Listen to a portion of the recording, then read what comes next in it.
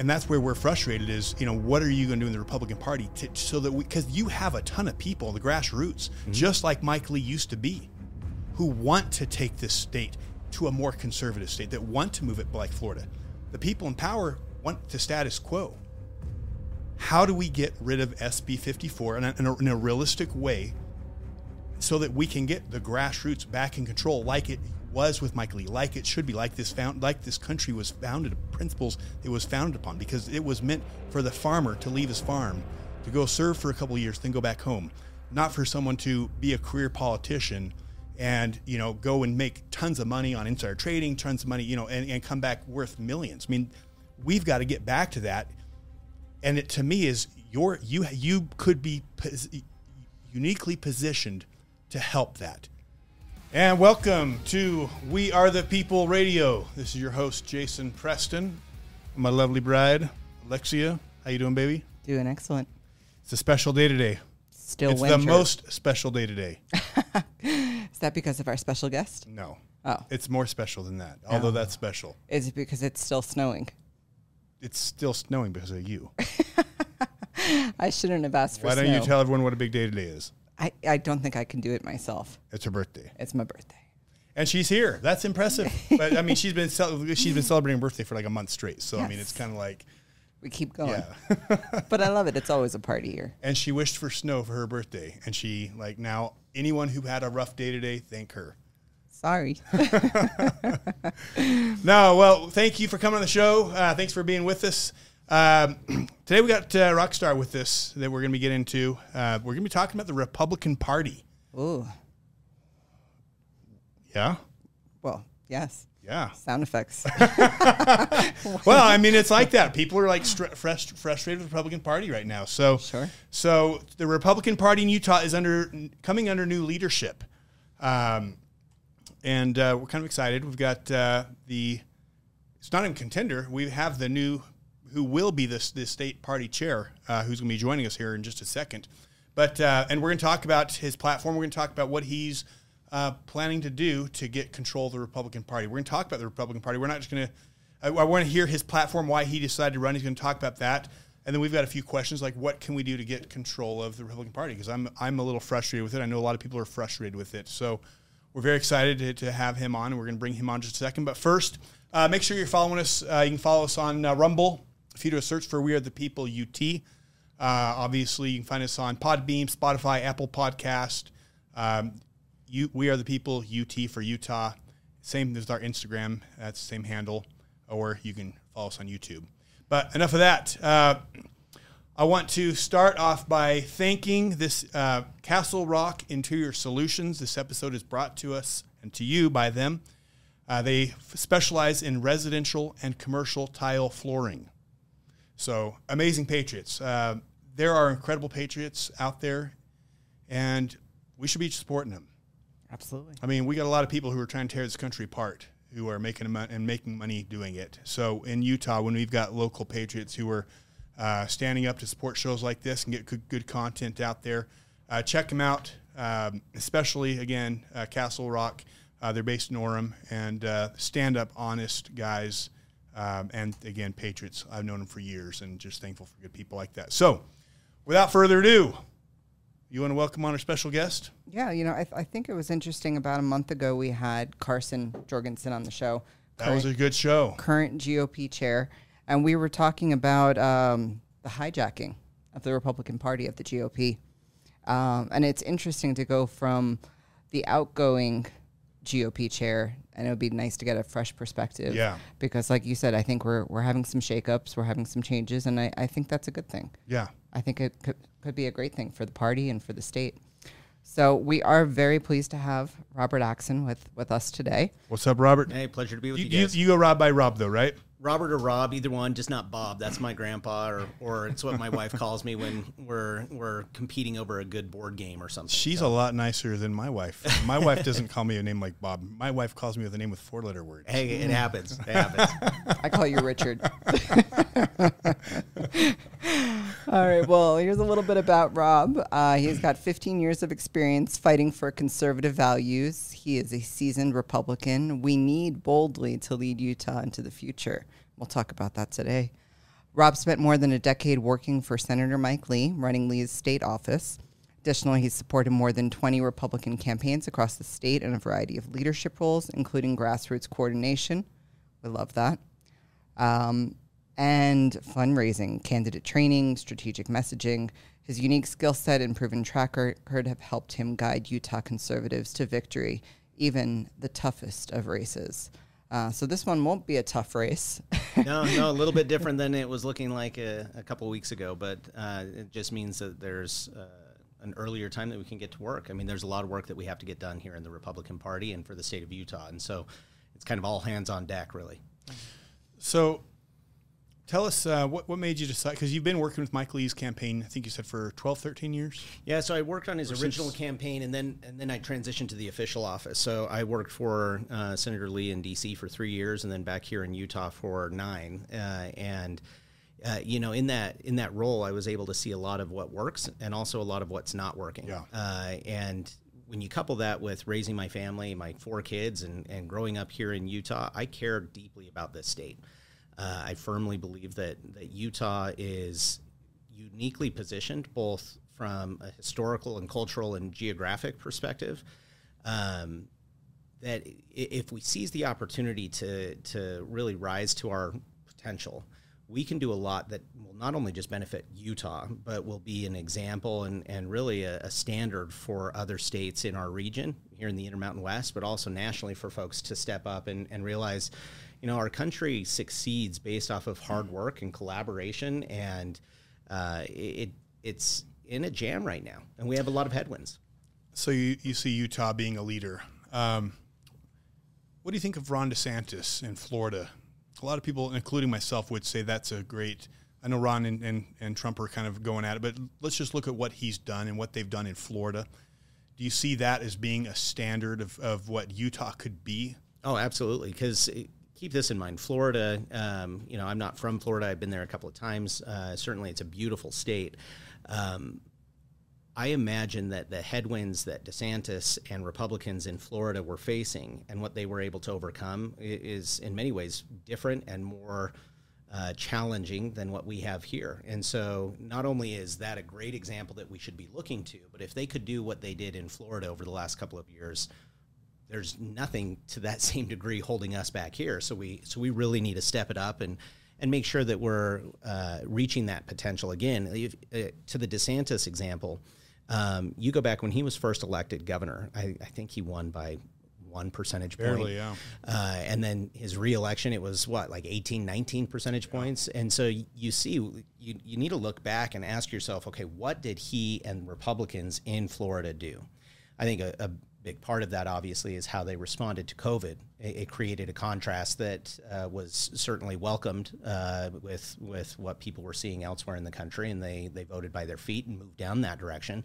And even those in Florida, I think a lot of them voted differently in the second go-around because they saw that, wow, this is what leadership looks like. There's somebody who has my family's back.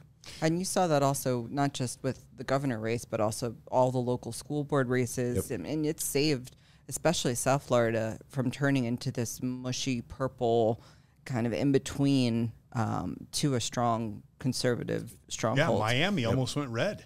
Yeah. I mean, Miami was like just about red, and that's insane. But then you look at that in contrast to what's happening here in Utah, especially in Salt Lake Valley. I mean, it seems much more of like what's happened in Colorado, where it's turned completely. So, yeah, and that's where I find it. I'm very interested in what you're saying, because I would love to see Utah take that role, like you said, and lead in conservative principles. Yep. But it seems like we're at the opposite end of the Republican spectrum. You know, we've got a governor who's talking pronouns and using pronouns with kids, who's pushing transgenderism. You know, we've got we're a more woke version of Florida, and I think that's the thing that frustrates a lot of us. You know, you look at Florida; all the legislation they passed to secure their elections, they took it very seriously after 2020. Utah passed nothing. I mean, Utah. In fact, anytime you brought it up, they pushed back at you and they got frustrated at you and they said, don't where people are happy with it and we don't need to, things are fine the way they are. Again, Florida, boom, aggressive, pushing towards conservatism. Utah, we're still trying to be a little bit woke. So what are your thoughts on that? No, I think you're articulating not only the gap and that space between our potential and where we're at right now, but also that urgency that we all feel. And when I talk about the potential that Utah has, and vis-a-vis Florida and what we're talking about down there, I think it gets to that old adage of steel sharpens steel. In Florida, it was a battleground state for years and years. There was tens of millions, hundreds of millions of dollars probably spent over the last decade or 2 decades between the two major parties competing for the ideas that wanted to be put forth before folks, and they made the case, and ultimately it's going our direction as conservatives down that direction. Here in Utah, we haven't had that same uphill battle. And so that whole steel sharpens steel, we haven't had steel to sharpen ourselves against. And so I think it has created a scenario where at times we've become a little bit complacent, which, again, one of the reasons I felt compelled to run for this party chair position is I believe that our party here in Utah can, must, should immediately get to work and start building an apparatus that is worthy of the people that call Utah home. But I think there's another component to the Utah dynamic. And Jason, to what you were talking about of kind of the woke policies that you see here in Utah at times, while there's some truth to that, I think it's different. And I think it's because culturally, and I'm not just talking about the predominant religion, there's a Utah culture, even from folks that are not really religious, of being kind and being nice and being neighborly and all of these things that are truly wonderful characteristics and traits. Absolutely. And things that I adamantly believe in. However, if you're in this situation where you know you're supposed to be kind and you know you're supposed to be neighborly, and you also don't have that steel to sharpen yourself against, I think sometimes the reality of what we're up against can get lost in the periphery. And at times, instead of realizing that we are fighting against tyranny, we're fighting against a big government apparatus that wants to take all of our opportunities and liberties, instead of realizing what we're up against, you just focus on, oh, well, here in Utah, we can do our best and we can be kind. Agreed. However, we need to know the enemy that's at hand, and we need to rise up against that and fight against that. I think as we do that, the spaces where Utah may kind of on the surface appear to be woke will fall away, because I don't think at our core, even some of the folks that you've mentioned, I don't think at their core they're these woke, leftist ideologues. I think they are trying to be good people, and if the party is in a place where it can be supportive but still firm on the principles and platform of what we believe, I think that's a place where you can rally folks to our direction. Okay, do you have a question? No, I mean, I was just thinking, it was actually even just this conference talk about contention in the state. And it's interesting because you're right. It's very much a love your neighbor, be nice and get along type of state. And also decorum is something that's always emphasized. And this we can get into elsewhere, but it feels like there is a lot of contention in the state underlying, and sometimes it's even from our legislators going to the constituents. So, I feel like we're in a state of contrast. Mm-hmm. We have both the equally really nice, but then this also underlying contentious underbelly, if you want to call it. Well, let's be honest. Utahns, we are guilty of kind of this passive aggressiveness sometimes, and this desire to control our tempers, but on the inside we're frustrated and angry, but then the outside persona can just be kind of this veneer of kindness. It blows my mind as an East Coaster, because I mean we're not the type where, if we have a problem, it's usually in your face and you hash through it. So I don't understand. I'm still getting, we've been here 7-8 years, and I'm still getting my head wrapped around the culture here, and it's not the religion, it's that personality trait you're talking about. But you even see it, you look at Mike Lee and Romney, for example. I mean, they're two very different men and different ways of being politicians in what they stand for and in the people they represent. And the people they represent. You have very strong Mike Lee conservative supporters, and then the Romney, I guess few Romney supporters that are out there, and I would consider them a different class of their own. So we're a state of contrast. Yeah. And it just makes me wonder what what is the future of the Republican Party in the state if we have so much opposition in the people and then also in the politicians? So I think the best way to kind of respond to that and provide my perspective is actually to lay out why I decided to run for the party chair position. You look, and in other states, the Republican Party, or any political party for that matter, is very well funded. It's an apparatus. It's a machine that's in place throughout the year. It's not just during an election cycle, but they have an apparatus of what they engage in, and they do outreach, and they do voter identification and voter registration, and they have staff that is working. And then, they ramp up during election cycles, they win races. Here in Utah, that's not what we have been for the last number of years, and we've been faced with a number of challenges. And so you look back 4 years ago when Derek Brown was the party chair, and shortly after he took over as party chair, there was a vacancy in the vice chair position. I ran and was elected to be the state party vice chair. And we were, at the beginning, $450,000 in debt, roughly. By the end of that 2-year term, we had retired all of the debt. We were even. And I'll tell you, it's very difficult to raise money to pay debts. It's one thing to say, hey, donate to the party because we're going to go out and elect Republicans, or we're going to go out and do voter training, or whatever it may be. It's a lot different saying, hey, we have this debt hanging over our heads, and they're like, collectors are calling and wanting us to pay the bill. Can you donate to that? That's very difficult. We paid it off. Carson and his team over the last 2 years, they've done a good job of ensuring that we're not in debt. I mean, that's a fantastic place to be.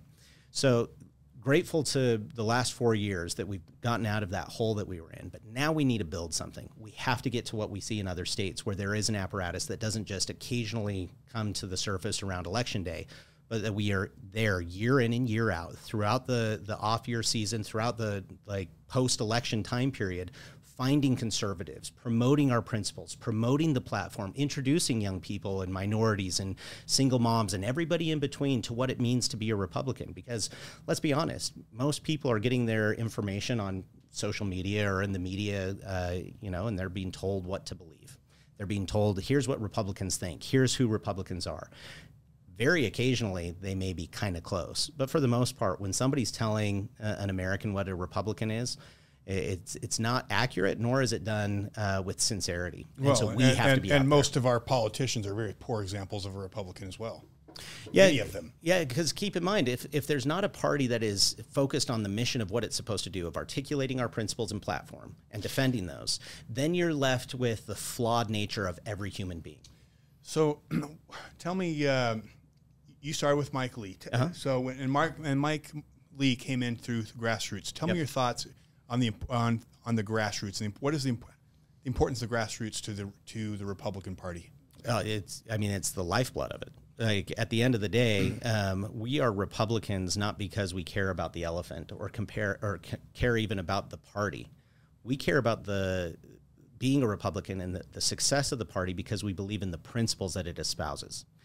And why do we care about those principles? Because they benefit my family. They benefit your family. They benefit the neighborhoods and the community that we grow up in. And so that is the lifeblood of the party, is the people who are in those neighborhoods being benefited by good, sound, conservative principles. Okay.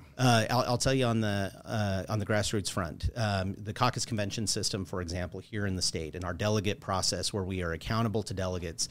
I love that system. I am a very strong advocate and fan of that system for a couple of reasons, and I'll tell you what those are. First off, look at my last name, Axson. I've never met another Axson in my life that I wasn't immediately related to. It's not a common name, but it tells you something. I don't come from a wealthy family. I don't come from a politically connected family or an influential family. The only reason that I had the ability to get started here in Utah and fighting for a future that I believed in was because of a caucus system that allowed me to go and be elected as a delegate. So the caucus system we believe in it. It's phenomenal. Yep. The problem is it's been neutered. Oh, yeah. Okay. Count My Vote has come and neutered it. And this is when we had a meeting with Carson about a couple months ago. This is why people are frustrated. Is it not the purpose of the Republican Party to select candidates who fit under the tent of the principles of the Republican Party and help them get into office? Absolutely. Right? That is, and should not the Republican Party have control over who is the eventual nominees? Yeah, I think the way that we do that, with the party being just kind of at ground level, there isn't any apparatus. That creates this space where there becomes tension and frustration between elected officials and their constituents, between candidates and the party, between donors and the grassroots. All of these Utah, folks, that's a very good example of Utah. Oh, yeah, because you have good people that find themselves in one or two of those categories. Most people aren't in more than one or two of those categories. And they look, and here's what I think is happening. We all work our tail off fighting for the future that we believe in, right? We're putting our name on the line. We're going out there and articulating our ideas. You become somewhat myopically focused on what you know you need to do and what you're capable of doing. And sometimes it becomes difficult to be aware of what others are doing on their islands unto themselves. And as we have this fractured party right now where people are in one or two of those camps, like I mentioned before, but there's not this collaborative continuity between all of that, it becomes difficult to trust and to understand and to support what somebody else is doing because you haven't seen it. And so I think the party, if built and if focused and if strong, actually begins to unify that. Not that there wouldn't still be differences, but we would at least be theoretically, working together. I think that makes sense. But let's talk reality. Yeah. Okay. You've got organizations like Count My Vote, which do you know who's behind that? Oh yeah. Okay. It's Gail Miller. I mean, we can go through. It's Gail Miller. It's Michael Levitt. It's Rich McCowan. Val Ovison. So it's a bunch of corporate people who basically neutered the Republican Party, right? It used to be that, again, Mike Lee's perfect example, comes up, no money for the most part, grassroots. Yep. He comes in there, stands on principle. People say, you know what? This guy stands for what we believe in. He doesn't have a ton of money, but we believe in him, and let's get him in. He goes through convention, and boom, this grassroots guy out of nowhere is now a U.S. senator. Yeah. Count My Vote comes in and says, we can't have that. We need to be in control of that. We want to have a system where they can bypass the Republican Party, bypass convention, go and get signatures, pay $500,000 for signatures, and then boom, they have a seat at the table. So I guess perfect example, we get John Curtis, who's a registered Democrat, right? And Democrat chair down in Utah County.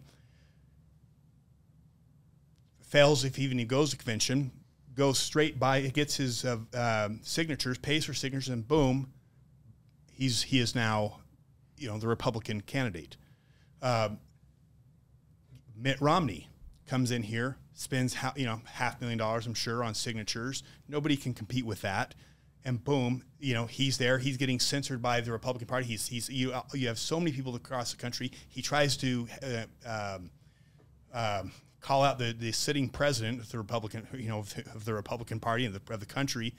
People all over are frustrated, and yet here he is, our candidate, because he gets in by big money, not because he gets in because of the party.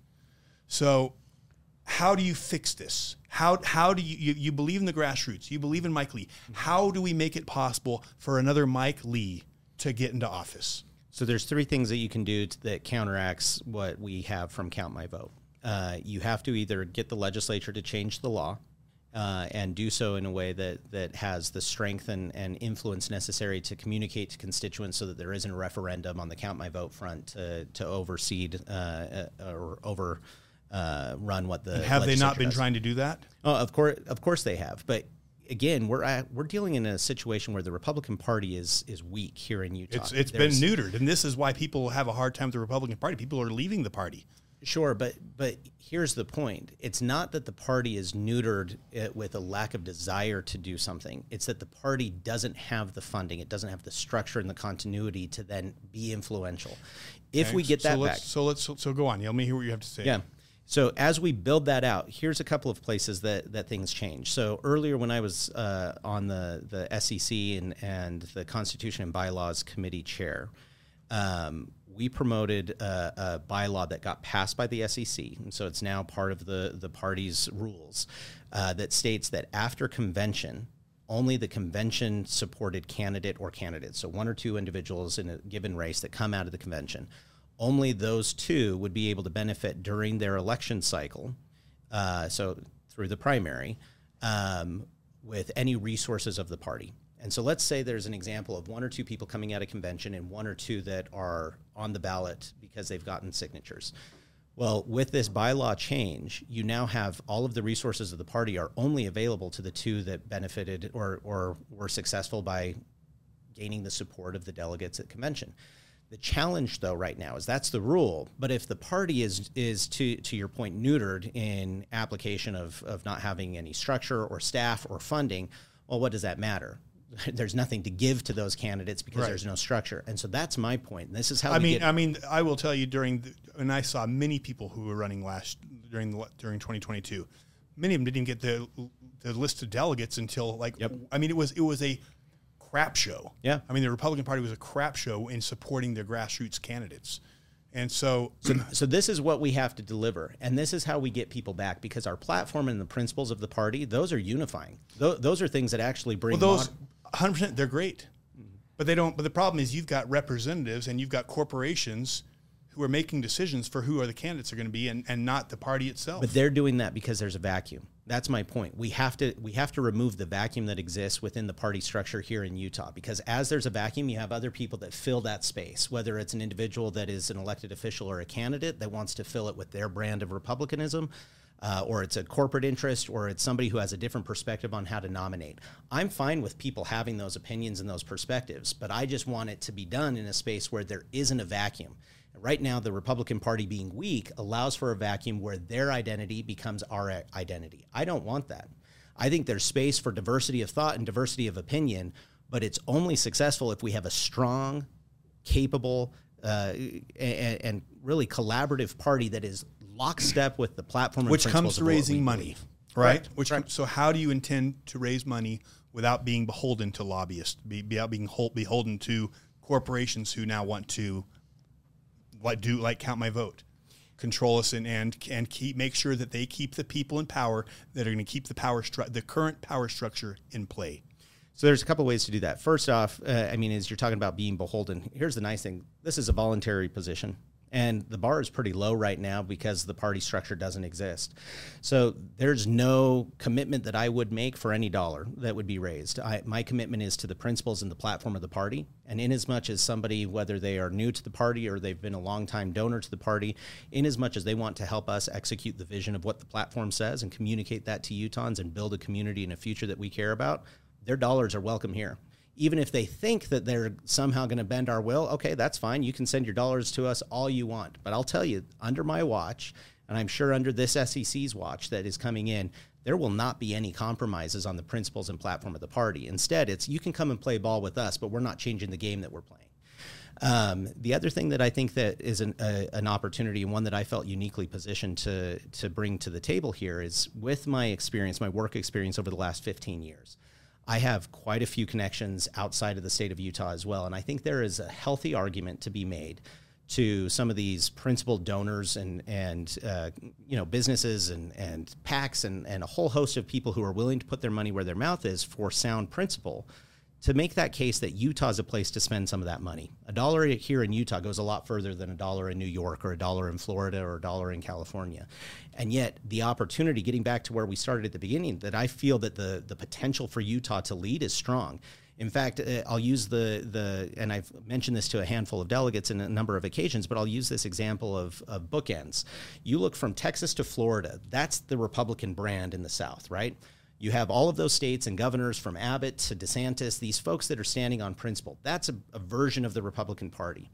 You have elsewhere, you have the Chuck Grassleys and people in the Midwest. Okay, that's fine, but that's not really inspirational in my opinion. I think you have an inspiration coming from the South, and I believe that we can get back to having an inspiration in the Intermountain West. That then becomes two strong bookends. This is what it means to be a Western-minded Republican. This is what it means to be a Republican in the South. Then you have the ability to put all of those different books, so to speak, on the shelf. That's the Republican Party. So what does it mean to be a Republican in Utah then?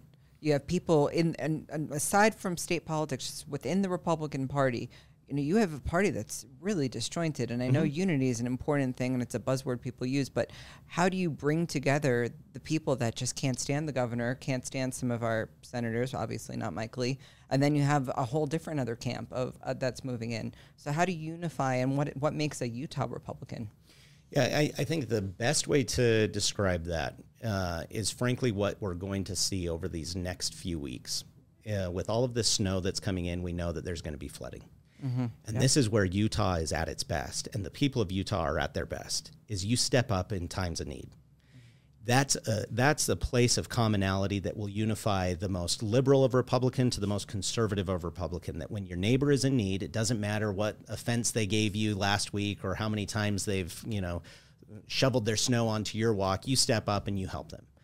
I think those are the opportunities that even, obviously here in the spring, we're going to have sandbagging and all of that. Step up into that space. But then let's find those additional spaces where Republicans and Utahns are at their best of finding commonality. So it's not just about unity for unity's sake. Let's find those places that do unify us, that Mitt Romney and a Mike Lee agree, that a Governor Cox and a Greg Hughes agree. I think we can find those places. And as you work on those issues, some of those peripheral differences, they don't go away, but they become far more manageable. They become more manageable because you realize, why do we spend so much time on the periphery when there's a lot of things that we have in common? I firmly believe that as the party is strong and as we unify over those places of commonality, it's not that the Republican brand moderates. I think it's actually the opposite. The Republican brand inspires. And then I think you have legislators here in Utah, you have elected officials in Utah, you have future candidates, and even you have some of these big corporate interest donors that you've mentioned before that will see this inspirational side of what the Republican Party had been in the past and what it can be, and the opportunities that we have to use that to Utah's benefit right now. That will inspire them to stand strong on the principles that we have. Not that they're going to become a party full of like-minded Mike Lees, but I believe you can actually get people to be more boldly conservative. Yeah, I mean, I don't know, I'm not following that. I think I agree. People in times of distress stand together, but this is not about people standing together. This is a problem where you have a culture of politicians on the right here in Utah that are constantly saying, let's move to middle ground. Let's move to middle ground. Let's compromise. Let's compromise. And all we've done is move further and further and further left. Well, you have Florida, who has a different perception, and this is the reason we bring up Florida. We're from Florida. That's where we came here from, Florida. And Florida's saying, no, we're not going to compromise with evil. We're not going to compromise with things that are not wrong. When's the last time the left was compromising with the right? But Utah's constantly sliding that way. and then when she brings up what's Utah's brand, I think Utah's brand is very clear. It's very, I think a lot of it's been well put. We are kind of a rhino culture, a culture of Republican in name only. I think Mitt Romney is kind of the tip of the iceberg. He's the extreme there. And then you get a lot of our state and our governor and who are kind of, right here in John Curtis. I mean, Democrat his whole life. You're not 40 years old and all of a sudden, I was wrong my whole life. All of a sudden, I was a Republican. I mean, you switch for power. You switch for career to climb the power structure. And that's where we're frustrated is, what are you going to do in the Republican Party so that because you have a ton of people, the grassroots, just like Mike Lee used to be, who want to take this state to a more conservative state, that want to move it like Florida. The people in power want the status quo. How do we get rid of SB 54 in a realistic way so that we can get the grassroots back in control like it was with Mike Lee, like it should be, like this country was founded, principles it was founded upon, because it was meant for the farmer to leave his farm, to go serve for a couple of years, then go back home, not for someone to be a career politician and, go and make tons of money on insider trading, tons of money, and come back worth millions. I mean, we've got to get back to that. And it, to me, is you could be uniquely positioned to help that. But how do you get around the count my vote, the corporations and the politicians who don't want to see that change, that want to keep the status quo? The Utah brand could be the grassroots brand. Which should be. Right? So keep in mind, and even in my example, I didn't talk about moving to the middle. I don't believe you didn't, but that is the Utah way. Sure. But all the more reason, again, not to harp on this, the party has not been in existence here in Utah in a meaningful way, and that's the vacuum of space. So you ask about SB 54, though. You ask about these different examples. We have to build a party that exists, that has structure, that has continuity, that has collaborative opportunities, that rallies around the principles and the platform without being embarrassed by it, but instead boldly saying, this is what we believe, and anybody's invited who sticks with us on this. As we do that, then we have the leverage to raise funds. Then we have the leverage to engage with our elected officials in Salt Lake at the legislature to change SB 54. Then we have the leverage to frankly go to that negotiating table without being this feckless positioned party that right now it's like we're begging for them to finally realize that, like, hey, you guys have treated us poorly. I believe that we can get the party to a place where it's not only seen as influential with a big stick to punish somebody, but it's a giant carrot too. I mean, the party. I would love best, to see that. Utah needs something like that. Yep. Because the Republican Party, as it is now, and Carson said it right on the show, has been stripped of all of its power. It has been gutted between corporations and government, which is honestly the definition of fascism. And if we can't take that back, and I would love to see you do that, because I will tell you, the grassroots would rally, they would support, They would put money into the Republican Party if the Republican Party was more loyal to them than to the establishment. So here's another question, okay? Yeah. Ranked choice voting. The RNC nationally says we are against it. Here we are in Utah implementing it all over the place. I mean, tell us your thoughts on that. Yeah, I am a very vocal opponent of ranked choice voting. I'm not a believer in that process. I think any time that we try to go too far away from that idea of each person getting a vote, one vote, it waters down the system and it complicates it. And you look at what we've seen in election security and in election integrity, there's this crisis of confidence that exists in the United States right now. And if we're unwilling is it valid? The crisis of confidence. 100% it is.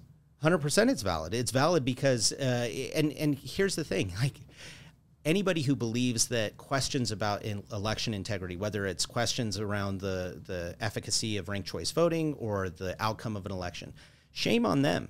That should be the unifying space that actually brings Republicans and Democrats together and every other party in between, because every single American deserves the right to cast their vote and have confidence that it was counted and added to the vote tally correctly, and that the outcome of the election, even if it wasn't your issue or your candidate that won the day, you need to be in a place where you're confident that at least it was done fairly. And anytime that there's improvements that could be made or lessons that could be learned and somebody's afraid of engaging in that, shame on them. So Utah County's pushing ranked choice voting. They've been implementing it. They're also now starting to push the vote by phone. What would you do about these things? So I think the role that I would have as party chair would not be the one to go in and attack that or degrade that. It's to be clear that this is the role of, or this is the standard that the Republican Party believes right now. So you look, for example, like you said, the RNC put out its clear statement on ranked choice voting. I know that even here in Utah, within the SEC, there's been efforts to have similar statements. I think that becomes very important, that this is our standard. It then behooves the local elected officials. And frankly, I know a lot of those folks in Utah County, and I know their hearts. They're good people. They're trying to do the right thing. I think they're misguided on this issue. And I've had this conversation friendly with these folks that, like, no, I think there's some deep concerns. And again, like, the reality is we have nefarious players in the world. Here in this country, even in this state, to think that evil doesn't exist is so naive. Yep, and there are people that would love to take advantage of well-intended individuals, and I think it's important for us to realize, like, we are not just dealing with a group of benevolent, wonderful, well-intended people in their totality. We have people that would love to take advantage of our our good intentions. And so in that situation where we see, and ranked choice voting is potentially one of those, where it doesn't matter that Utah County is trying to do it for the right reasons and in the right way, it can create an opportunity that undermines the system elsewhere. And so we need to be more cautious in that. So how would you see your role in being effective at stopping that? So it gets back again, you talked about, let's build so that it has some weight, so it has a stick and the carrot. As the party has that. So tell me in theory how you would be able to say to Utah County, hey, this stuff's got to stop. So think about this. If you are an elected official, by and large, it's not a fun job, right? I mean, I've never been in elected office. I've held positions within the party, but I've never held a position that paid me. I'm not out there going and putting my name on the line to be an auditor or a state senator or anything else. So I am very much appreciative of people being willing to be candidates. Like you, I mean, you were a candidate yourself. I'm very appreciative of folks that win office and then serve and go about that. When the party doesn't exist meaningfully, then all that they have is they have their own conscience, they have their own heart, they have their own brain and experience to go about. And I can give them grace and the benefit of the doubt that by and large, most of them are trying to do the right thing. But it becomes very important for us to have mirrors around us where we can see our reflection and have that wake-up call. Like, am I doing the right thing? Am I still going about this for the right reasons? I believe the Republican Party, when strong, acts as that. Not only is it a mirror for that gut check to check in and make sure that you're doing it for the right reasons and in the right way, but it becomes this rallying of support around you that as you do the correct thing, as you stick to the principles and the platform of the party, you're supported. I mean, heck, you brought up Congressman Curtis, and I know that the two of you have your differences, and I respect that. It's important and it's healthy to have differences of opinion and approach and style. I do have to say I'm appreciative of a number of things that he has done, though, like this last election cycle down in Grand County and in San Juan County. He stepped up because the party wasn't strong enough. And he and his campaign did a Herculean effort in bringing about a bunch of wins there in races that really matter.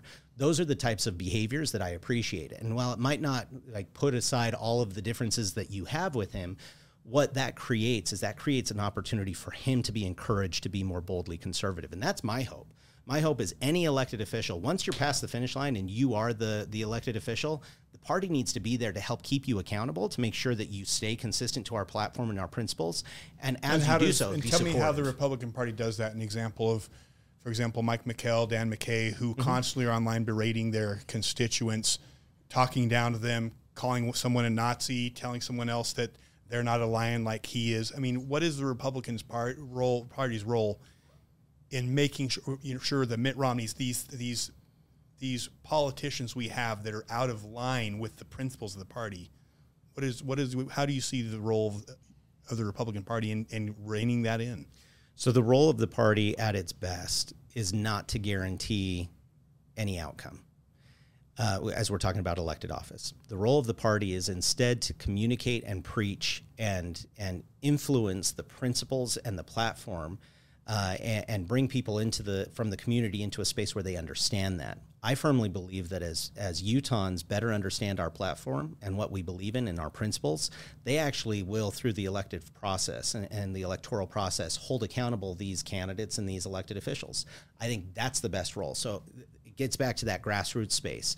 The party needs to set up a fair and transparent structure for elections that also creates strength around our platform and our principles that then allows the grassroots to hold the candidates accountable. That's how you keep elected officials engaging with their constituents fairly, especially when they know that that we have not only fair, good, honest elections, but that we don't have the SB 54 where you're just going to have these guys buy their way back onto the ballot. What were you going to say? I was going to speak mostly about our experiences in southeastern Utah, but I'll save that for another time because I have a different opinion of that, but that's for another show and another time. And I don't want to digress too much from what we're talking about, but I'm actually running for SEC this year because I think a lot of the power to take power back rather from some of this out of control stuff is in the governing body of the totally. Republican Party.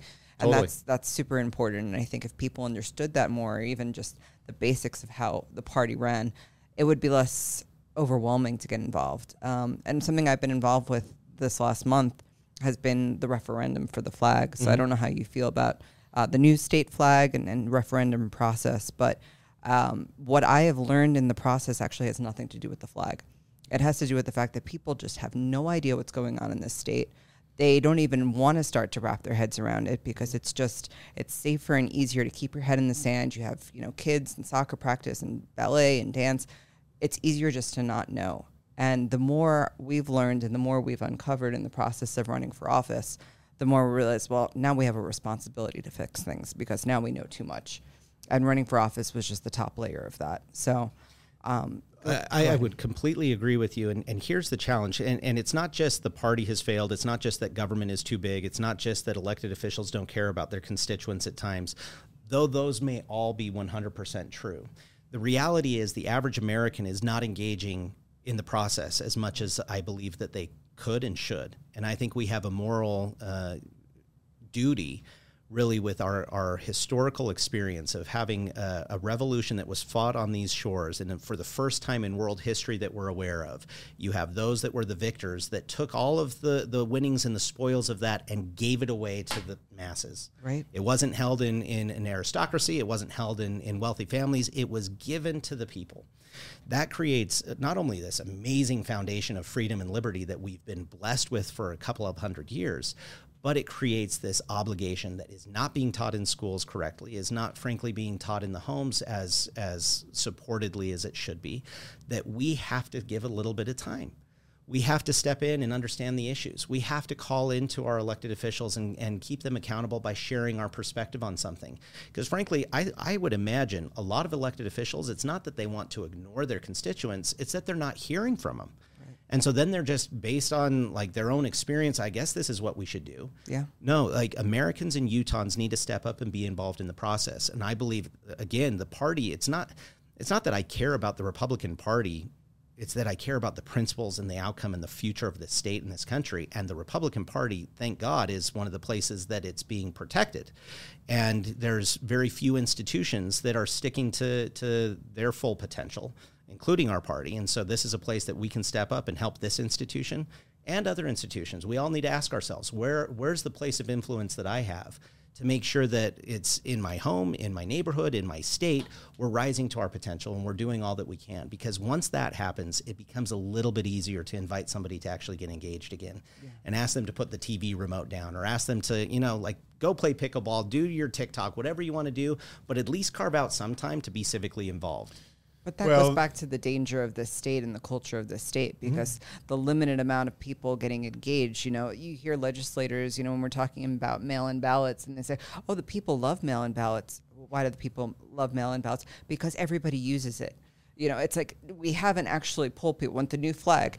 Oh, everyone loves the new flag. These polls, this involvement is either an echo chamber or it's not a representative government where it's actually speaking for the people.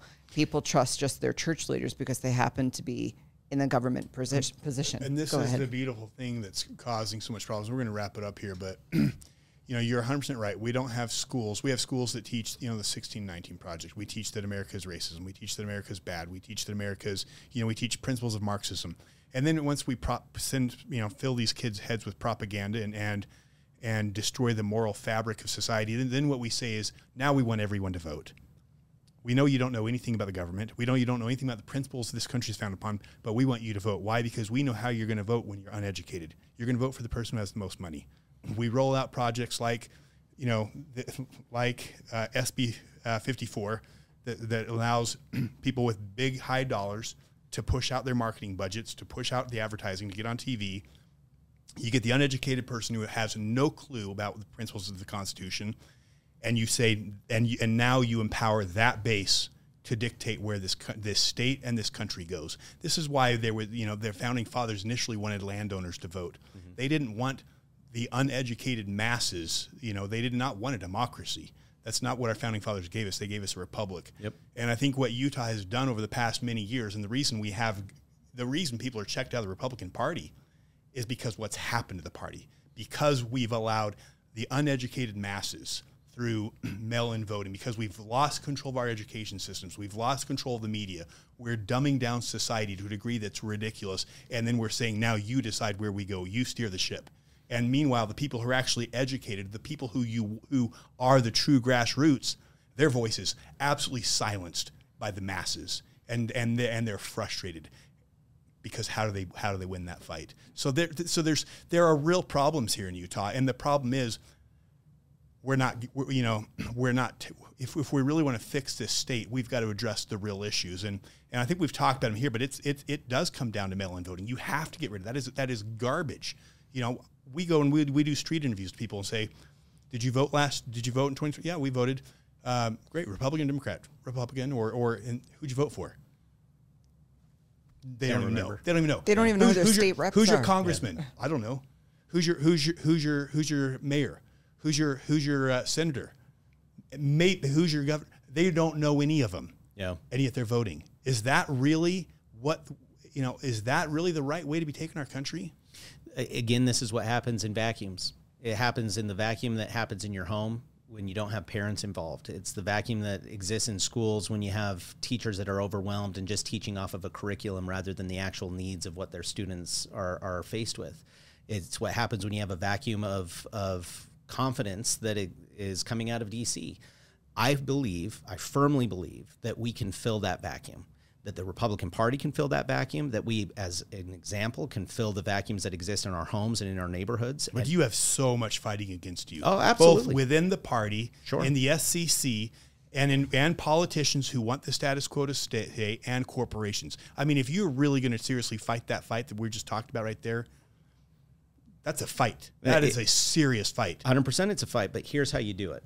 It's not about tomorrow. It's not about next year. It's not about the next election cycle or even the one after that. We have to have a vision of what the horizon looks like. It has to be about what 10 years from now and 20 years from now Utah looks like in the Republican Party in this state. If we focus on the vision of 20 years from now, we need a party that is strong and capable so that there isn't a vacuum, so that it has the influence to keep people as conservative and principled as possible, to help them be boldly committed to what the Republican Party believes once they're an elected official, and when they're a candidate, help them get across the finish line as conservatives. That's what the horizon should and must look like. We have to then work our way back from there. That has to be the focus, because if we're only looking at a year from now, we might occasionally win and we'll occasionally lose. If we're focused on that horizon mark, then we can build the structure necessary to be consistently winning.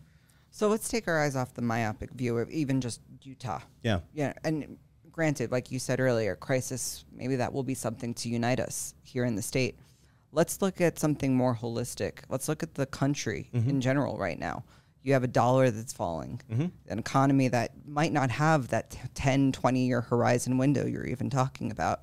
So how do you take our place in the world as America, and what does that future look like for the GOP? Not just for Utah, but what do we look like as a nation? Do we have that kind of forward-looking horizon, or we need to look more narrowly at what we're in right now? I think deep down, the American people are good people, and here's why: because it's in our DNA. We crossed oceans and we crossed borders, and we came here risking all, whether it was one generation back or 10 generations back. You have literally this DNA of explorers and people who believe in really going and building something. When you couple that with what I mentioned before of our country's founding and the American founding, I think that there's an abundance of opportunity. I'm going to challenge you. Please do. Nations are built. All great nations are built on the backs of pioneers, stoics, individuals who have that fighting spirit you're talking about. But then over time, those strong men become weak men because good times make weak men. We are no longer those type of people. We're people who are afraid. But I believe it's in our DNA. I believe that there's great stuff in our DNA too. But as a nation, we have become soft. We don't even have men. We have a crisis of men just even being men. And I think that is a very real statement. I mean, we are a nation that is like Rome before it fell, a nation of people who want to feel good, that want to have fun, that want to be entertained, that are afraid of everything. They're afraid of, they need safe spaces. So I don't think that's who we are as a nation, and I think that we have to address that. And we have to say, what are we going to do to get, because if we don't straighten, we have, the dollar is, and we can get rolling here, but I want to say this. I think you've done a great job articulating your points. I appreciate your stances. I appreciate you standing up against ranked choice voting. I appreciate you standing up against SB 54. I think you said, a lot of the right things. And I pray to God that you're serious and that you can get control of the Republican Party, because I will tell you this: our country is in desperate trouble. I mean, this is, I think, the difference with Alexi and I. And to us, we are in politics, but we're not. This is not about politics. This is about a country that is about our fall. future. Yeah, and we are not 20 years away from that fall. We are on the doorstep of that fall, and that's why we're so frustrated. Is when literally we're on the verge of World War III. We are literally on the verge of America collapsing. And we have politicians who are busy playing political games instead of standing up and doing what's right. And, you know, that's where I pray. I really hope you can be, you know, a difference maker that can get control of the Republican Party, that can allow the grassroots. The way our founding fathers intended this country is for the 3% of the people who care, who are invested and educated, to be able to shape the future, rather than the masses steering us into, you know, oblivion, because the masses will always do that. So I hope you can stand up to the corporations that count my vote. I hope you can stand up to these politicians who want the status, things to stay the status as they are.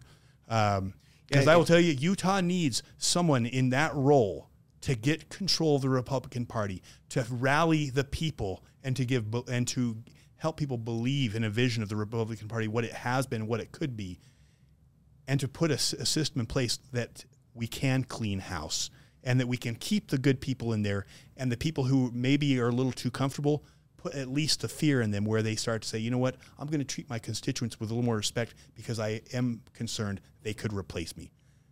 Yeah, no, that's a healthy space to have, and that accountability matters. And I wholeheartedly agree. I said at the beginning that we're facing a lot of headwinds. I think that the next handful of years are going to be extremely difficult here in our country, which is all the more reason that as we have the foresight of what we are facing, we have to stand up. And so to every person that listens to this that's from Utah that asks themselves, well, why am I involved in the party? Why am I a Republican? Well, answer that question for yourself. And you can step away all you want, but as you step away, then the outcome that you get is one that has a neutered party that isn't effectual in fighting for the future and defending the future that we want.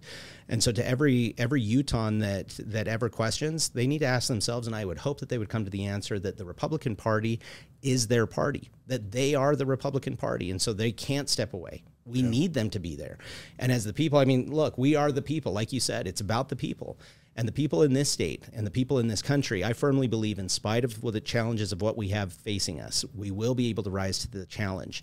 However, we do have a couple of options before us. Is it going to be one that is painful, or is it going to be one that we can avoid some of the pain by preparing now? That's what I'm committed to doing, is helping the Republican Party in our state be part of the cause for good, to ensure that we're avoiding some of the heartache that otherwise will befall us. Awesome.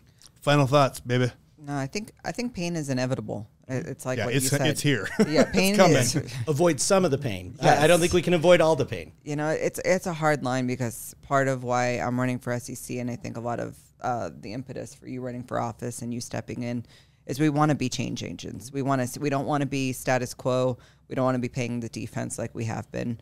We want to be actual change agents, but we're also conservatives. Yep. So, you know, you have to dance this delicate limbo between being conservative, but also being enough of the change and prompting enough change that we're being, I don't want to use the word progressive, but we need to actually be when systems turn corrupt, you need to think forward thinking to change them, like the founding fathers. Exactly.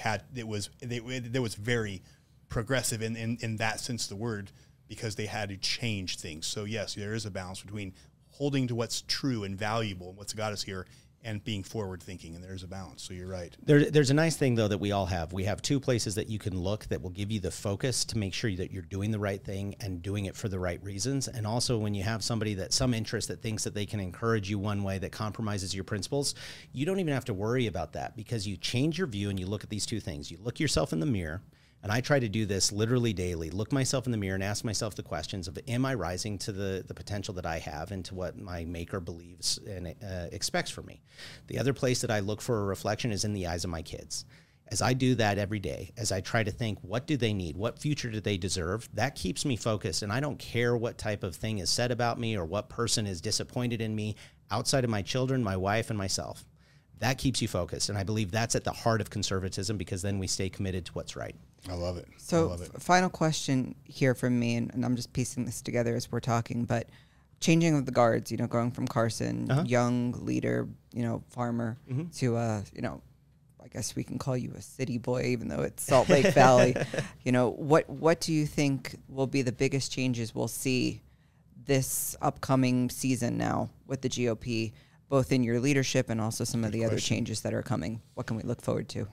Yeah, I think where I am on the political spectrum is very close to where Carson is. So there's not going to be much change there. It's now just going to be a change of style. And this is where I now get to utilize, for the benefit of the Republican Party of the state, all of the connections and experiences that I've made professionally over the last 15 years. And I'll tell you what, I'm not beholden to any of them.